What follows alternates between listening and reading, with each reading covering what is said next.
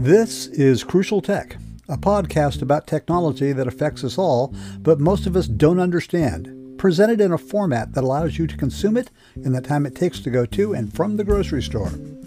I'm your host, Lou Covey, and I probably know more about it than you do. And if I don't, I know someone who does. So let's get to it.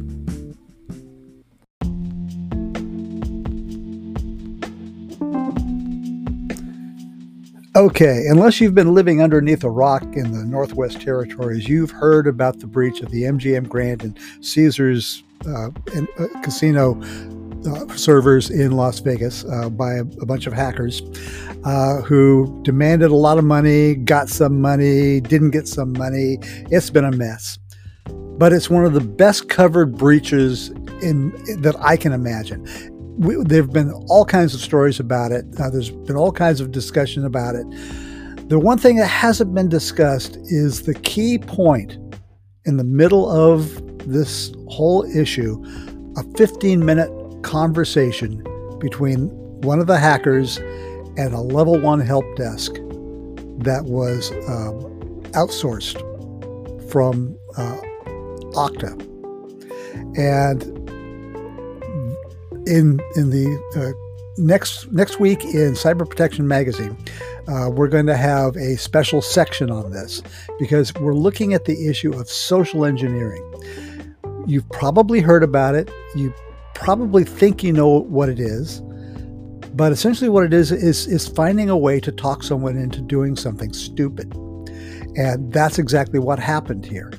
And there's all kinds of ideas about what could have gone into this, but I've actually talked to some people and we've back engineered this to find out how it was that this guy was able to be convinced by the hackers to turn off all the security and give the keys of the kingdom to the hackers. It's a fascinating story, and in this particular podcast, we've got two of the people that we talked to. One is Ryan Healy-Ogden. I love that name. He is the Director of Cybersecurity Solutions for ClickArmor, which is a training organization. And then we've also got Boyan Simic, the CEO and founder of a company called Hyper, spelled Hypr, all capital letters. And what they do is they provide a technology for authentication of users that they claim could have stopped this cold. And they disagree with each other. They weren't in the same room together, so they're not arguing, but they have a basic disagreement as to what needs to be done. On the one side, Ryan, he thinks that you need to train and train and train until it finally sticks. And Boyan says, yeah, that hasn't been working. And the thing is, they're both right. So that's why I decided to lump these interviews together into one podcast. And I'm sorry, it's 45 minutes long, which is longer than I normally do. But I think you're going to learn something. And if you go to Cyber Protection Magazine, where this podcast will also be, you will be able to read several articles that will cover not only the MGM Grand, but also a case study on an individual level. And there is going to be a piece by another trainer who says there are 10 things you can do to protect yourself. So if you haven't been reading the magazine, shame on you. You should be doing that. It's a good magazine. Got a lot of good information in there, and not just for tech heads. But if you are, make sure you go there and read this because it's good stuff. So here we go with the MGM Grand Breach and social engineering.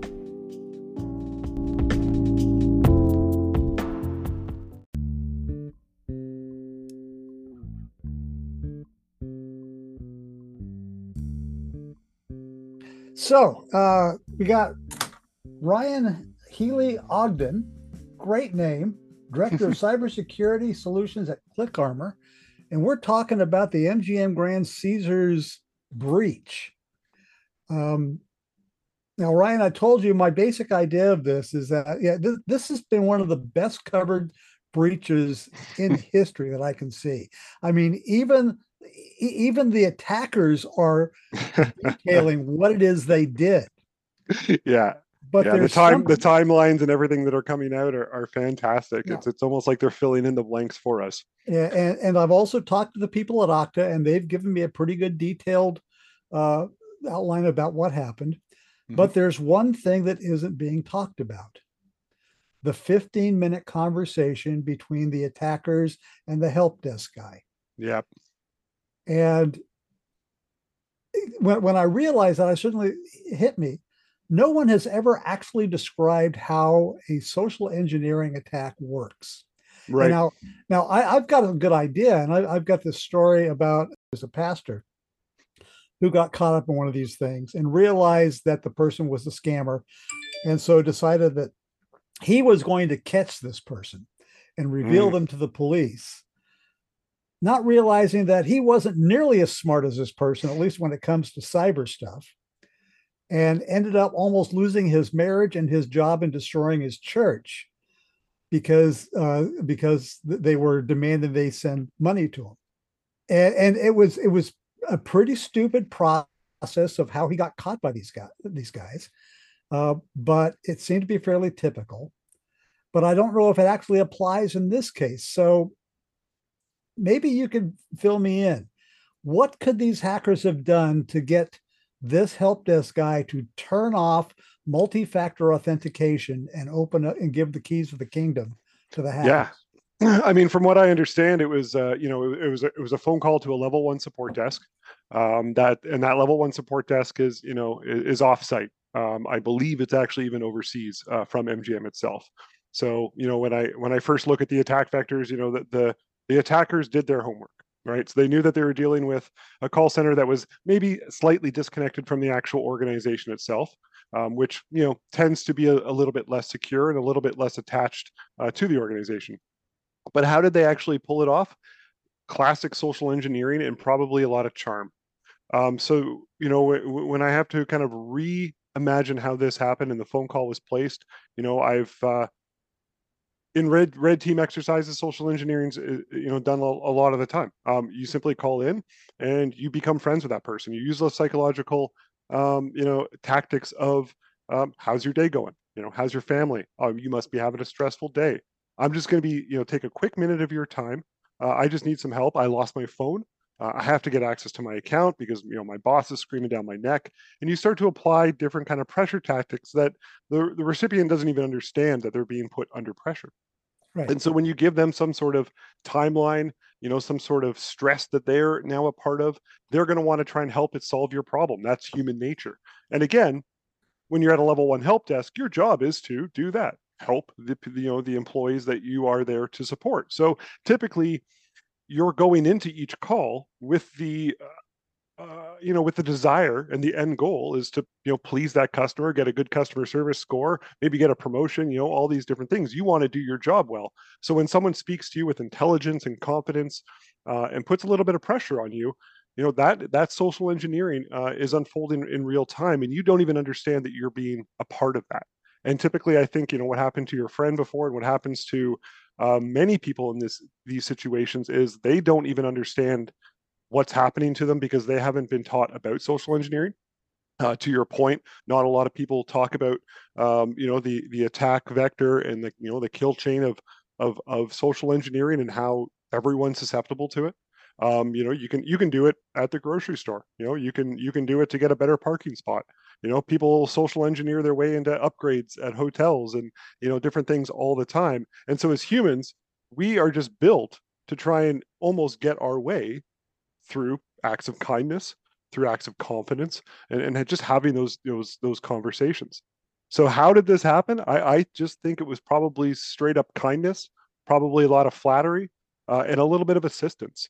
So if they're anytime someone gives you a roadblock, try and solve the problem for them. If I was the attacker, so if the level one help desk support said, "Well, I'm not too sure if I should be doing this," you quickly have a reason why, and you quickly have a good convincing business case why. Well, I need to get this report in because this report's worth millions of dollars, and if I don't get this in, these guys don't get paid. We can't do that going into the weekend. You pick these different tactics to try and put a little bit of pressure on that person to say, you know what, I am going to give you that challenge code over the phone. I am going to reset the password. Here's a temporary password. And unfortunately, the person that they helped impersonate was an Okta super admin, global admin.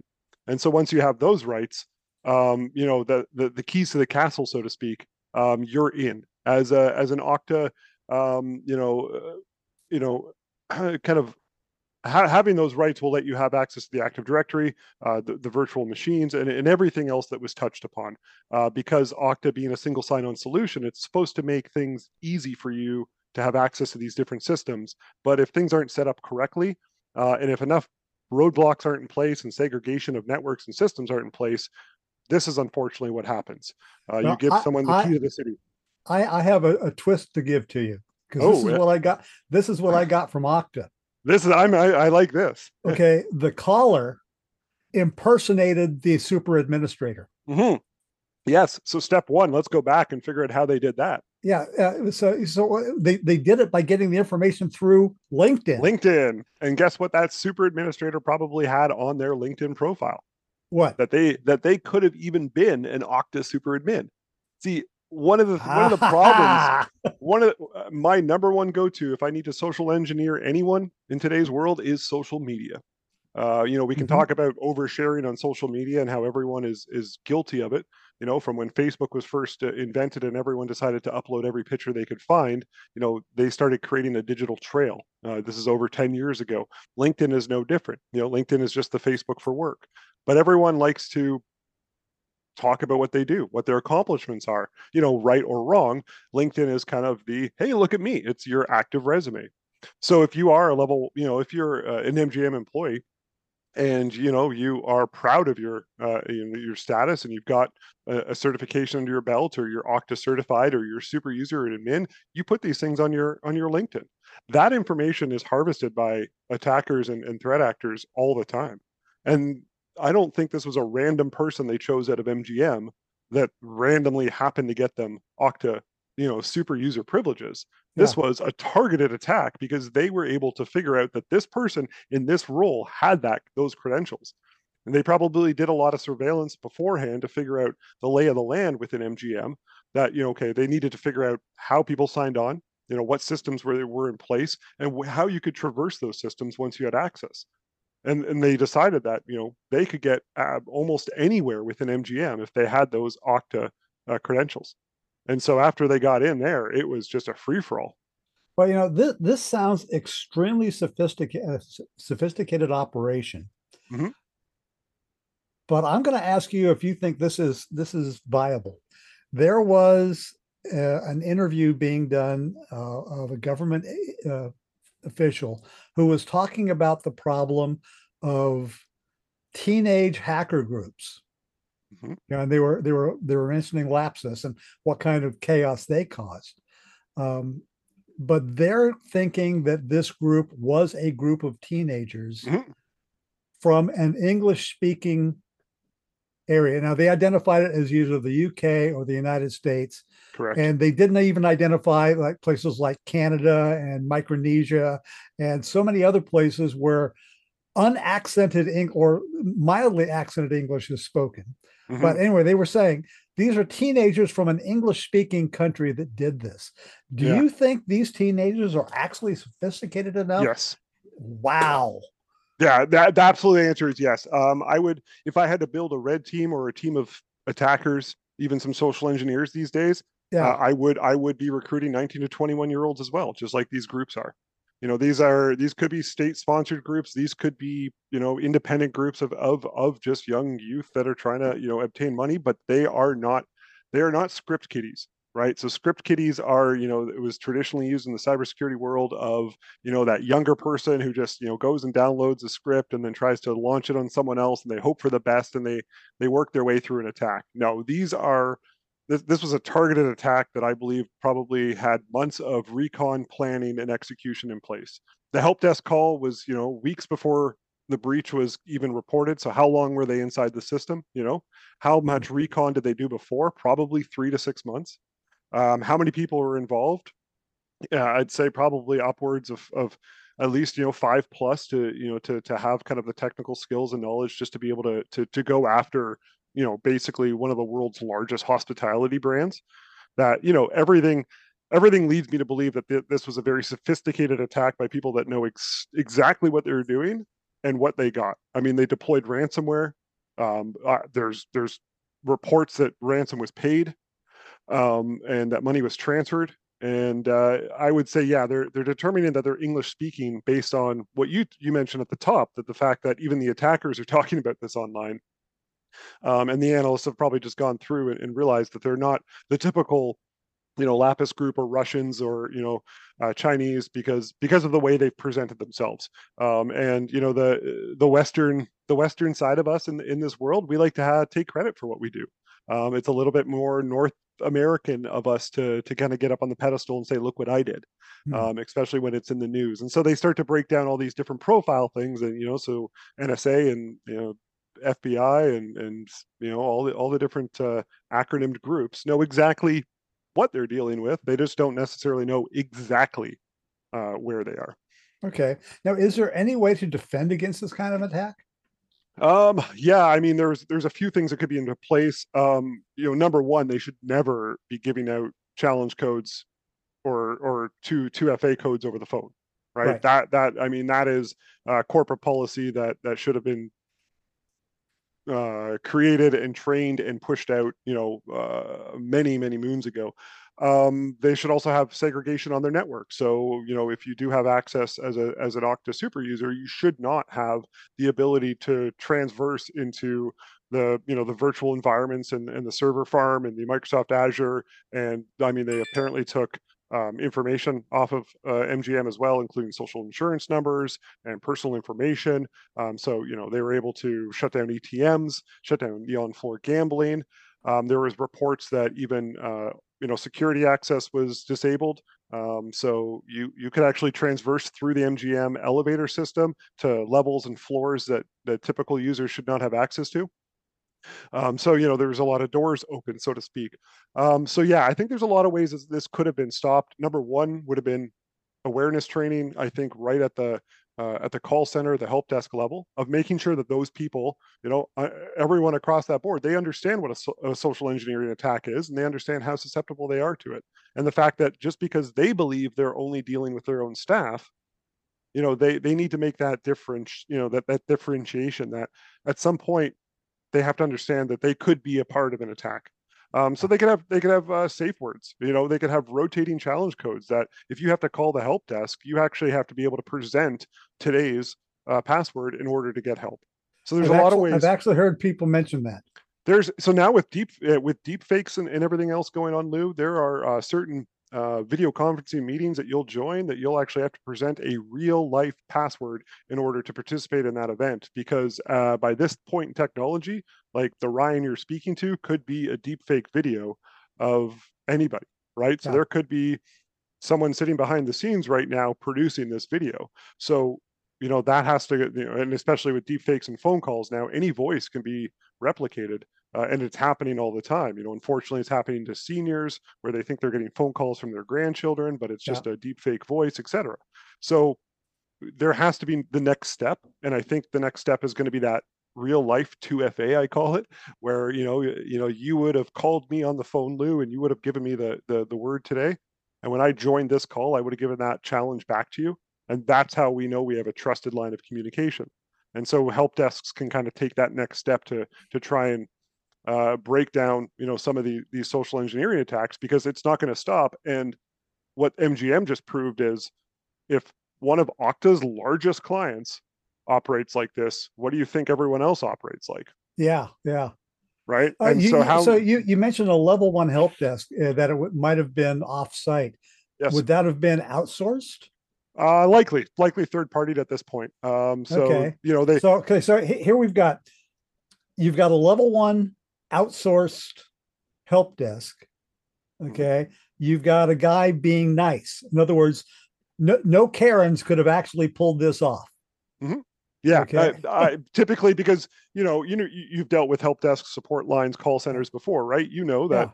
if you're trying to get your cell phone bill adjusted or your delivery on time, you kill them with kindness, and they'll go above and beyond and help you out. Yeah. If you're rude and impatient, it doesn't work. Yeah, that's interesting. But it's just, if you're going to use third parties, you're going to have to be just as diligent and checking their understanding of cybersecurity as you would with your own employees. 100%, and that is something that I I speak to quite a bit because a lot of companies overlook that fact. They look at their, they look if they look at security awareness, for example, they'll look at their core employees, but they don't look at the contractors that they let onto their network. They don't look at the summer students, that show up for a couple months that have access to the network. They don't think about, the third parties. In this case, could be a call center, support center, that again have access to your network, and they're actually controlling the keys to your castle, but you're not controlling them. Yeah, and I think that that might be an outgrowth of the lack of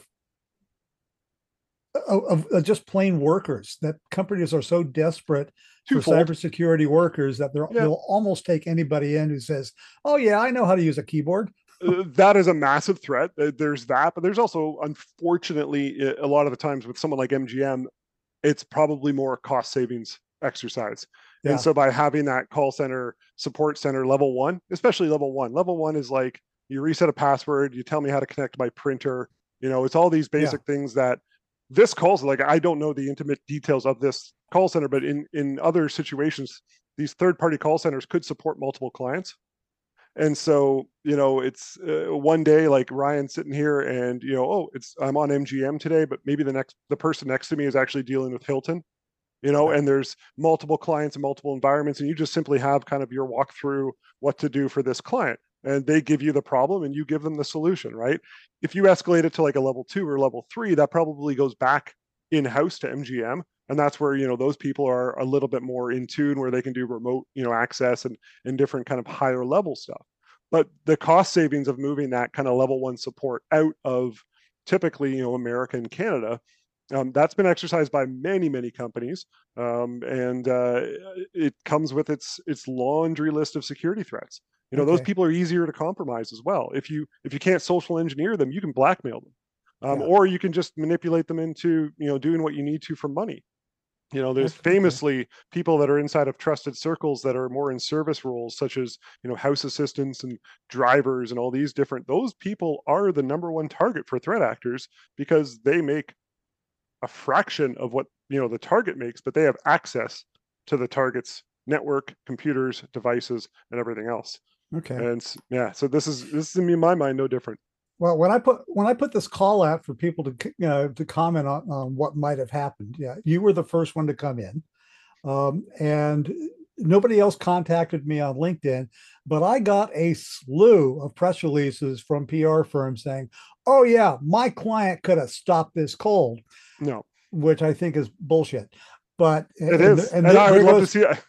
yeah. Well, I'm going to be talking to several of them next week. So, but you work for a company, Click Armor, and I think I should give you the chance to tell us what Click Armor does. Yeah, well, thank you, Lou. I mean, Click Armor is a security awareness training company. Ah, So our mandate is to help kind of protect everyone inside of an organization, but we focus on it from a human level. And so a lot of cybersecurity training comes at it from a systems or process point of view, and it's usually presented with, here's your PDF or here's your video. Click Armor, we've created an interactive, gamified training environment that does things a lot differently, and it actually gets the content to stick through kind of micro learning. It's just a different way to do it. And so one of our courses is just on social engineering.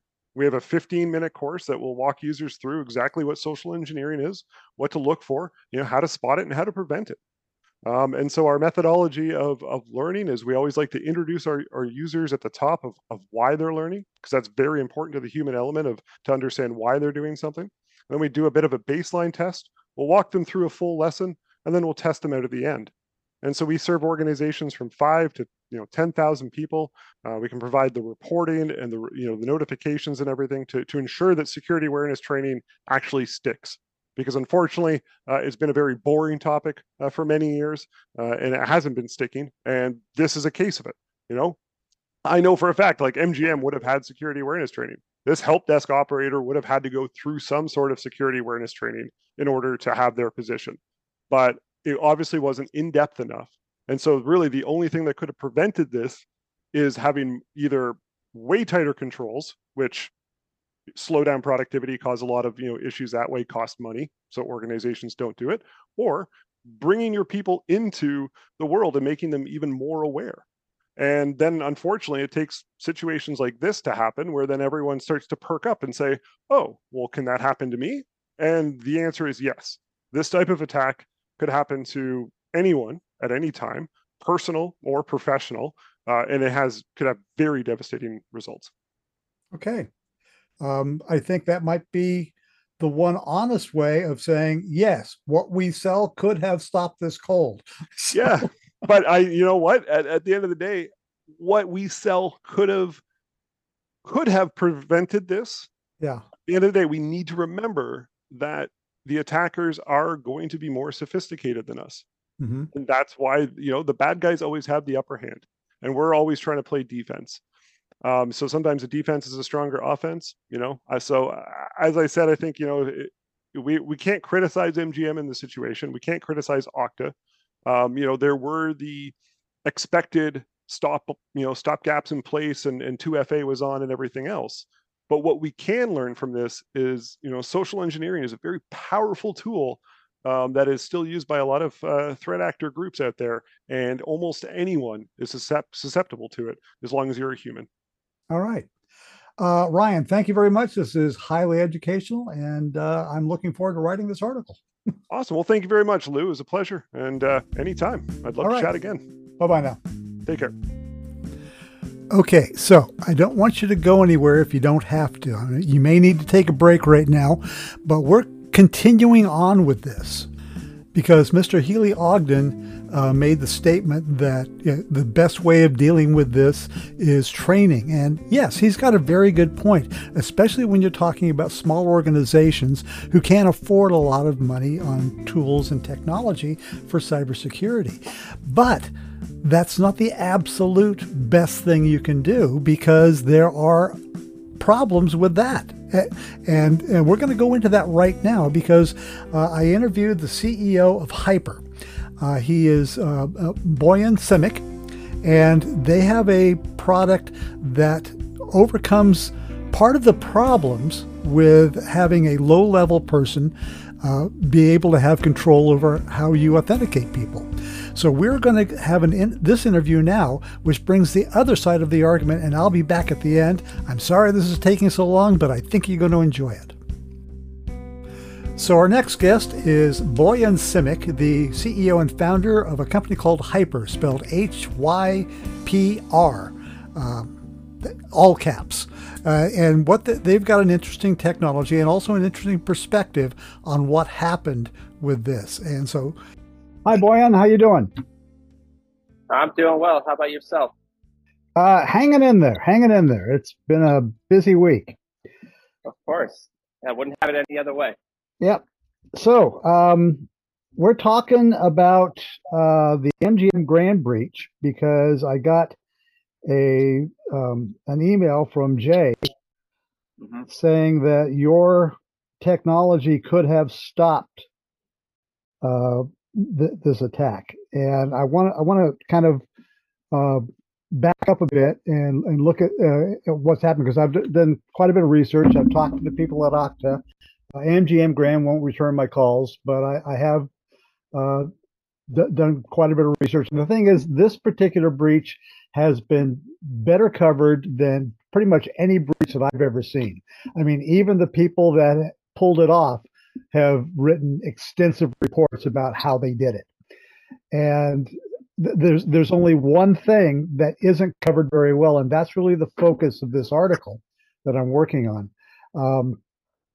It's that the attackers use LinkedIn to identify a high-level executive at Okta and then impersonated him in a 15-minute phone call with a level 1 help desk worker, convinced him that he was who he was, and got him to turn off the multi-factor authentication and send a reset code to this guy, which essentially gave a 10-minute window for the hacker team to get in, drop the malware, and get out. So the question is, based on what I got from Jay, how would your technology have stopped this social engineering attack? Yeah, so there's two ways that our technology can directly help. One is eliminating that social engineering variable, and two is actually eliminating the downstream effort that was used by the hackers to actually spread throughout the environment. So I'm sure you read the analysis and the posting by the actual threat actors themselves, where they were able to intercept the passwords from Active Directory to the Okta cloud environment. Well, they were given they were given access to it. Well, they were initially given access to the MGM environment, but then the way that they got access to everybody's password within MGM was Okta has a product that synchronizes your Active Directory passwords to Okta itself. And those passwords are sent basically in plain text. So once the hackers executed the social engineering attack, they were able to use that as a foothold to then get access to everybody's account within MGM. Right. That much I got. But what I'm interested in is the comment that you just made that your system would have stopped that social engineering attack. So that's what I want to get into here. So the way that our system works is it is a tool that can be used either by the help desk or other people within the organization to verify people's identities when they are asking for a MFA reset. Right. And the way that it works is it uses a number of factors. So instead of calling up a IT help desk, a person who wants to get their MFA reset has to go to a website where they put in their email address. They then put in their, we will verify their phone number by sending them an SMS code. And then we'll ask them to verify their location. And then we will put them into a chat room with the IT help desk or their direct manager within MGM in this case. And then they will be required to do a video chat in this application. And during this video chat that they have with their manager, for instance, we will do real-time face recognition in order to validate this person's identity. So that way, if it's a adversary pretending to be an Okta employee, for example, or an MGM employee even, they would not be able to go through that process because as the moment that the camera turns on, they would be outed. They would be identified as fraudulent, and the credential reset would not be able to occur. Okay, well, yeah, I understand all that, but number one, the level one help desk was not within the MGM system. It was an offshore supplier. Okay, that's okay. The person impersonating the Okta employee said he had lost his phone and needed to have the reset done. So there was no way you could have done the facial recognition or anything else. So the question is, oh, but we can. Okay. We absolutely can. Even so, that's exactly the scenario that we're able to fix is when people get a brand new mobile device, how do you bootstrap a credential securely onto their new device? That's the premise of the product. Okay. So I can actually show it to you if you give me 2 minutes to get to my laptop. Okay. That's okay.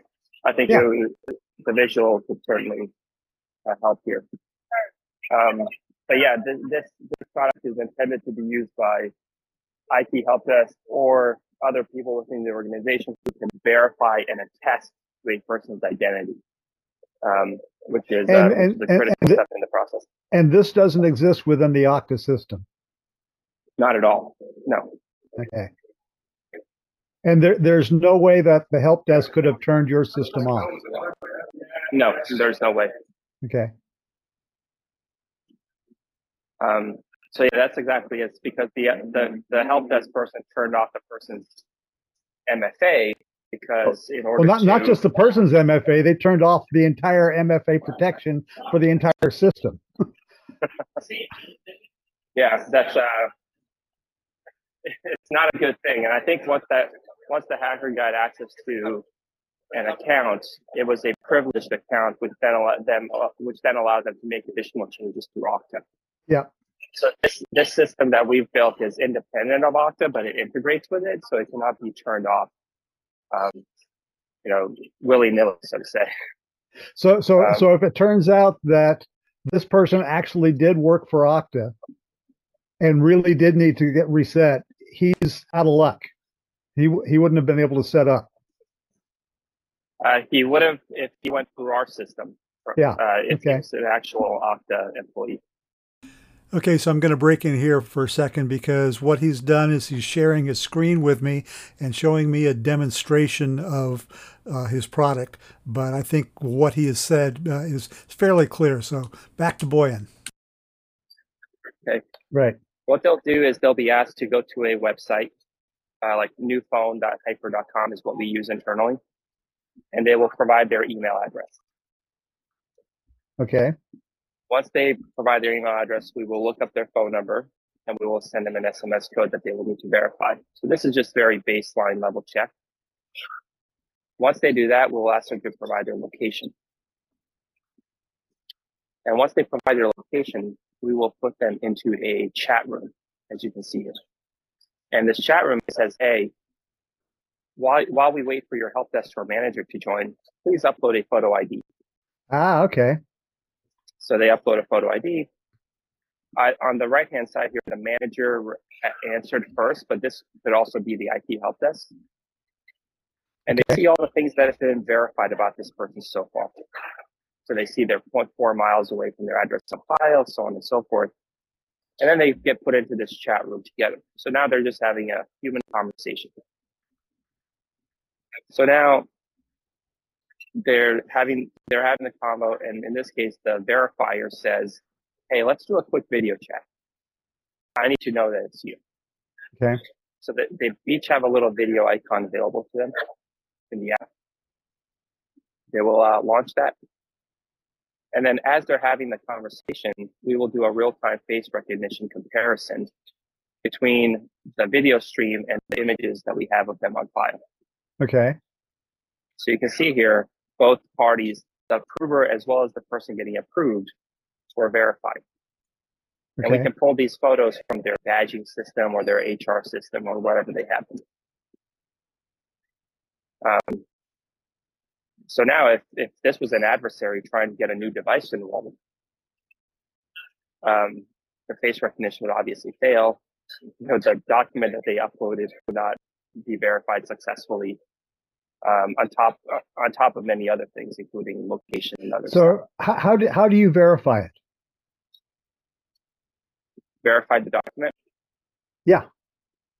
I mean, what if somebody does a deep fake on this? I mean, these attackers were very sophisticated. We know they were probably teenagers, but I mean, they did their homework.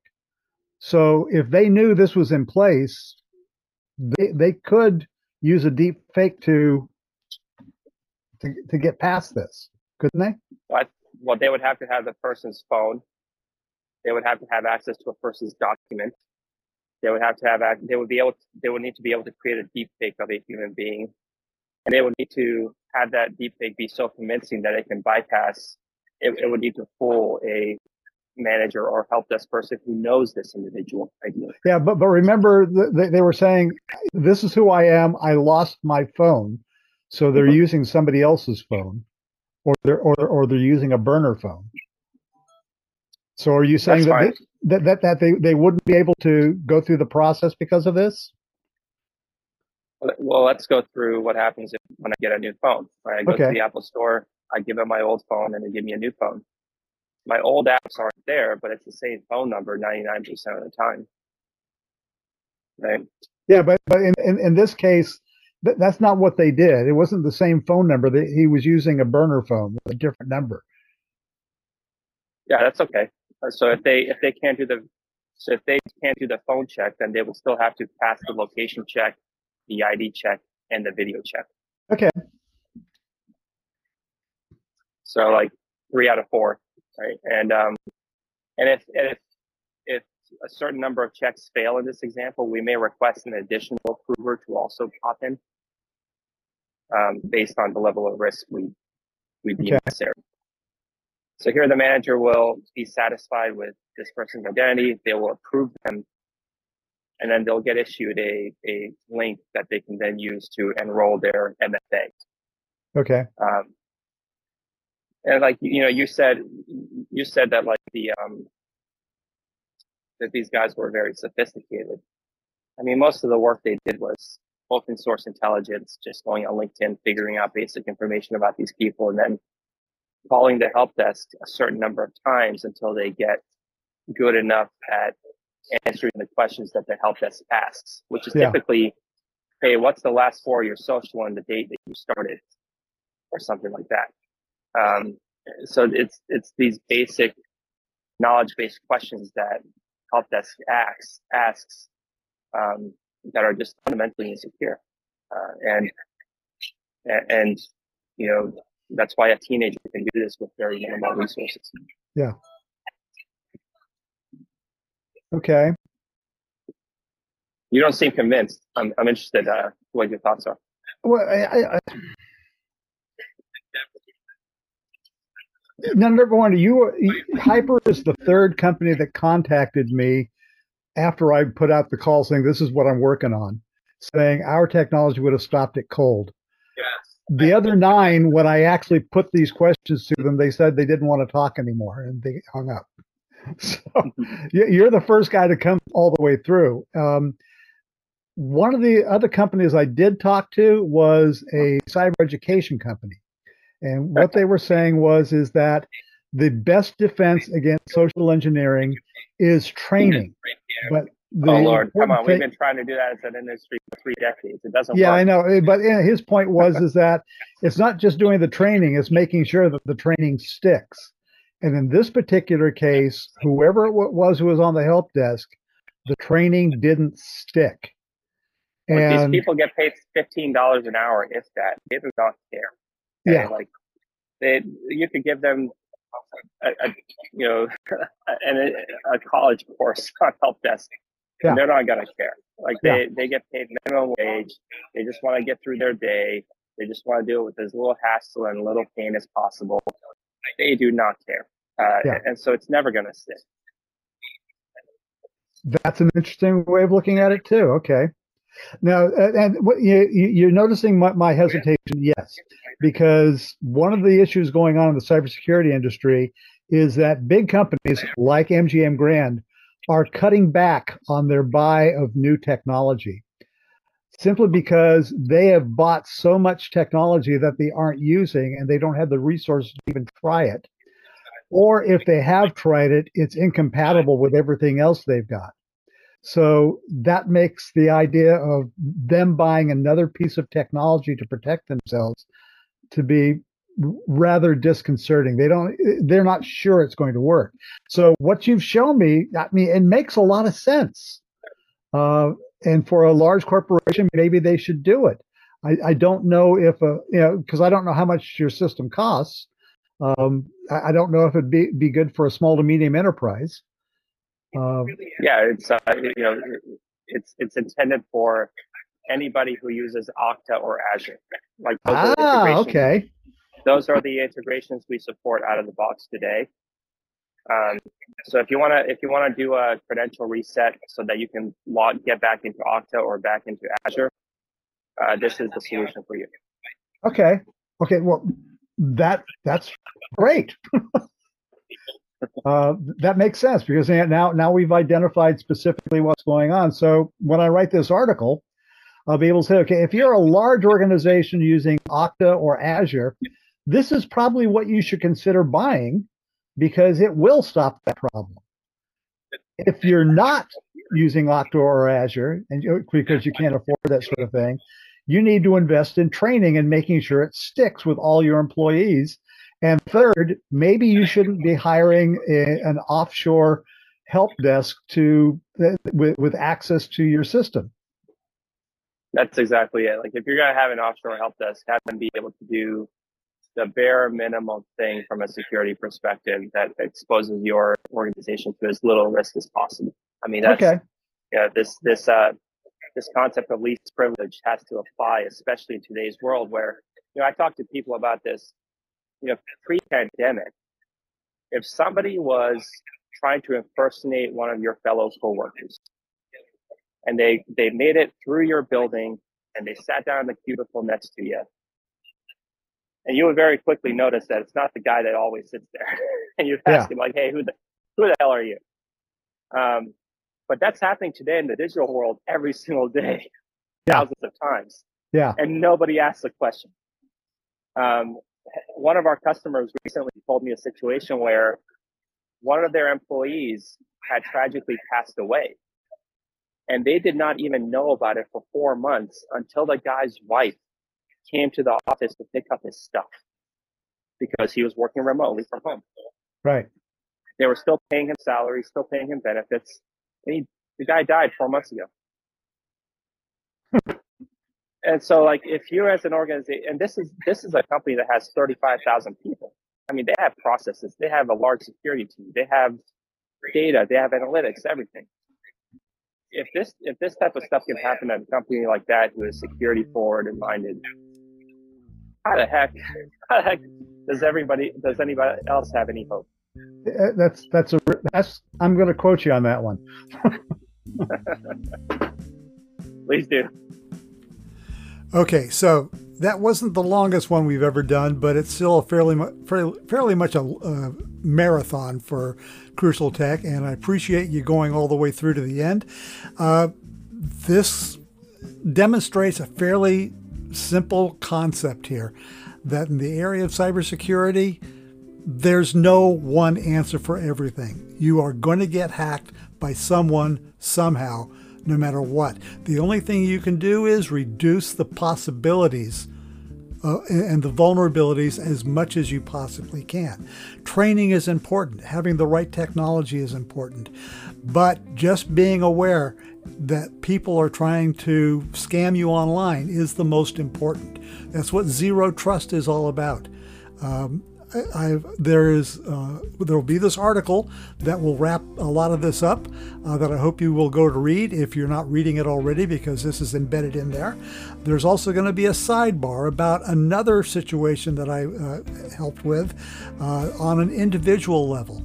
And the issue is that there are people out there who are trying to scam you that are better at this than you will ever be. And you've got to keep that in mind. If you have any comments or questions, or if you have any examples of times where you've been scammed, we'd love to hear about it. It always builds up our database, and we're here to help. So this has been Lou Covey from Cyber Protection Magazine and Crucial Tech. Thanks for listening. This has been a Footwasher Media production.